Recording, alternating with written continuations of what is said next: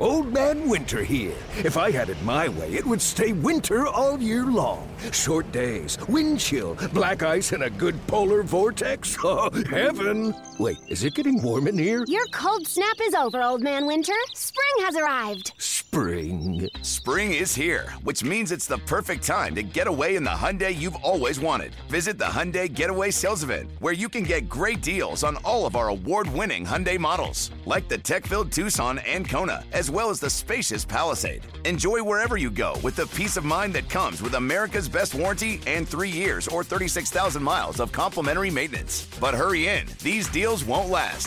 Add more joy to your journey at the Hyundai Getaway Sales Event. Now get 0% APR or up to $1,500 bonus cash on the Hyundai Tucson. Now, during the Hyundai Getaway Sales Event. Offers end soon. Call 562-314-4603 for details.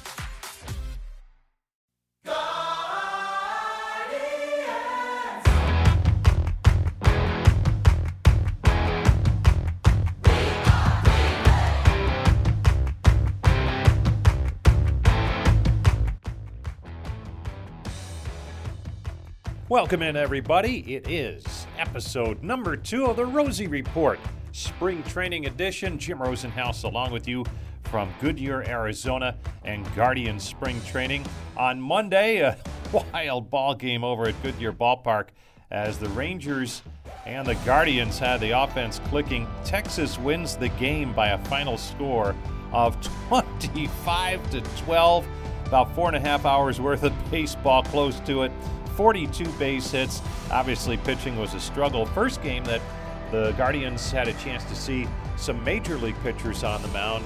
And as the minor league guys have been coming over from camp and filling in over the first several games to allow the major leaguers that proper buildup before hitting the mound. Logan Allen pitched a good first inning yesterday, but could not make it out of the second. Sam Hentges had a tough time too, but on the offensive side, Gabriel Arias and Stephen Kwan had a pair of base hits. Bradley Zimmer, a 2-run base hit as well, and Gabriel Rodriguez hit a home run late in the ball game, had 3 runs driven in, part of a pretty potent Guardians offensive attack. But a wild day certainly in camp yesterday.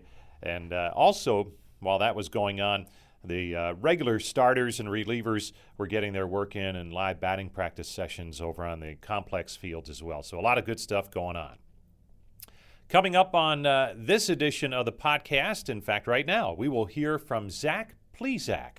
Plesac, coming off a season where he was interrupted by injury a year ago, but showed those good flashes again of being a really a frontline starter in the major leagues. We had a chance to visit with him earlier this spring, just after the lockout ended and spring began, and here's what he had to say. Obviously great to be here. You got your first bullpen out of the way, or live BP out of the way. How's it coming together in an unusual run-up to spring training? Yeah, it's just exciting to be here with everybody, seeing all the familiar faces. The build-up is just different. You know, we had that grace period of the lockout where we weren't sure if we were supposed to kind of deload or maybe continue our ramp-up to build up to progress to eventually be able to pitch in games. So it was an off period, but we just kept at it, kept working, and I think in that short amount of time, you can't lose much or gain much, you know. I think it's just about maintaining what we had. So we did a good job just continuing to work hard and being in a good spot coming this spring when it came. And you were relating it the other day just about what you tried to do to get on some fields, and some local high schools were a part of that equation. What was that like during the school day, being on the high school field? Well, I mean, kids were in class. We were playing catch.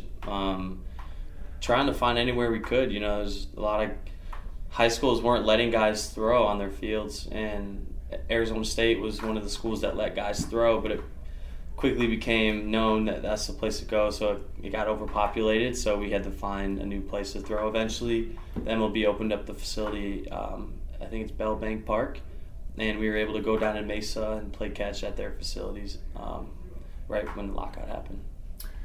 You know, you look at that and it's unusual, but you've kind of the last couple of years have had to adapt to not the norm because of COVID. Mm-hmm.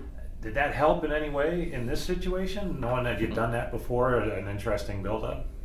Yeah, it seems like, for the past couple of years, things have just been, I guess, away from the norm. You know, I think it's been a lot of adjusting, and it's really coming to terms with what you can control internally. I think it's more, I've done a better job of understanding what I need to do to get ready. All the outside factors don't really have quite the influence if I can take care of the things that I can to make sure I feel good. So I think a lot of guys on our team stay in communication. We've stayed in touch, and we all kind of know what we need to do to make sure we feel ready, and we hold each other accountable too. So it's just another adjustment that we're gonna have to make every day. We wake up, you never know what you're gonna get in life, so it's just every day is day by day, and you continue to make these adjustments and look to put yourself in a good position to succeed. Part of your off season was spent with Shane Bieber. Mm-hmm. How do you guys feed off each other, and then why is that a good thing to be able to work out with him? Yeah, I mean, I've been playing with him since when I was a rookie, and we've played with each other since we've been drafted. And just we've known each other, the relationship we've built together, our friendship, not only as players but as people, and we're able to bring our relationship to our work and communicate and help each other get better. And I think we just can relate to each other so well. Similar profiles, similar movements profiles, and so we can kind of see. It's good to see, like what he does and what he focuses on. So when games he's starting and I'm in the dugout watching, I can kind of keep an eye on something that might not be going his way. He can come to me and be like, "Hey, am I doing this right?" And I'll know what he's talking about because I played catch with him or have talked to him about what he's working on. So it's just really cool. Just wake up every day, it's a blessing, and we look to push each other and make each other better and give each other that honest feedback. So that's a part of the off season. What about that part that just to get away from the game that you need every off season? Mm-hmm. Anything fun this winter? I golfed a lot this off season. Yeah, I probably would go out 2-3 times a week at least. And I had been playing for the past couple years, but this is the first year I'd consistently be going out. And I've brought my handicap down pretty large, and I'm consistently in the 80s, low mid 80s. Don't get me wrong, I'll have a bad round, still have bad rounds, but my game's definitely improved, and I've been just playing a lot of golf. It's been nice and relaxing, get you outside, and the quietness, the calmness, and the execution part of it, the focus. There's a large focus. You bring it to a small focus at the ball, you strike it, you watch the outcome. Once it's in the air, you can't control it anymore. Just like a pitcher, when you let go of a pitch, you can't control it anymore. So it's pretty cool. It's the similar bonds that they share, and I'm able to keep my competitive edge with some of the guys out here we play together. Long game or short game better? Well, it kind of depends, I think. Usually when I'm hitting it straight and on the fairways, my putting is, I'm not sinking the putts, but when I'm not hitting the fairways, I'm sinking the putts. So it's like the days and they're both going well is your best days. But yeah. Zach Plesac joining us. All right, pitching. When you're on, your stuff's as good as anybody in the game. Obviously, it's hard to be consistent for any pitcher. What are you trying to get to this season to really be as consistent as you would like to be?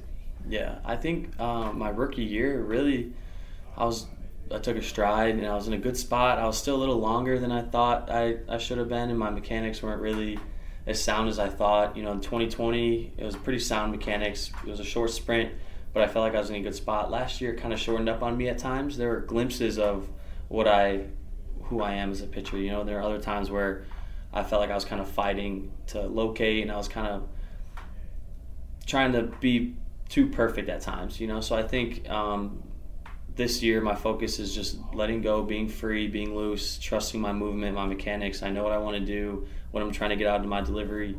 Really just my focus this year is to take the mound and show the confidence and have my teammates behind me expecting that, they're going to have a good game and exciting one in front of them so we can go get a win. Any new wrinkles in terms of maybe how you would use your pitches or even the pitch development that you're really pleased with? Yeah, I don't want to give away too many secrets yet, but I got all 4 of my pitches have been feeling really good. My curveball has really been my most improved pitch, I think. And my fastball vert is consistently in like 20 to 22 in my bullpen. So if I can keep that thing around 22 and rise it up even maybe a little more than that, I think we'll be in a good spot. But it really comes down to executing that fastball at the bottom of the zone. If I can do that with the ride that I get, a lot of times I can start getting chase out of the zone down, because guys got to start covering that ball that hovers above the ground they think is going to be low. So really it's just about executing the heater down in the zone, and I can start getting some chases from there. Team-wise, every team makes moves in the off-season. Every team's different when you come into camp. It's so early. But how do you feel about things heading into, as we get deeper into spring training and what you're seeing in terms of what looks like a good young ball club? Yeah, I think, we are super young, but a lot of the guys who are now, quote unquote, the veteran presence we might not have had the experience in terms of a veteran presence, but we've played with veteran presence as rookies, So I think that experience for us has kind of taught us a little bit quicker how to be more veterans, hopefully take this next step as a leader. And there's a group of guys together that are going to have to lead together, because it's a lot of similar guys in the same areas of their career, age, and it's an exciting time. It's cool to not have too many bright colors that are standouts, and we can all become one unit and work together, and strength in numbers, is what they say. So if we can put everything together and use it to a good focus, we'll be in a good spot. That's Zach Plesac, obviously looking forward to a big season on the Hill for the Cleveland Guardians. And that's going to do it for episode number 2 of the Rosie Report Spring Training Edition. Thanks so much for tuning in.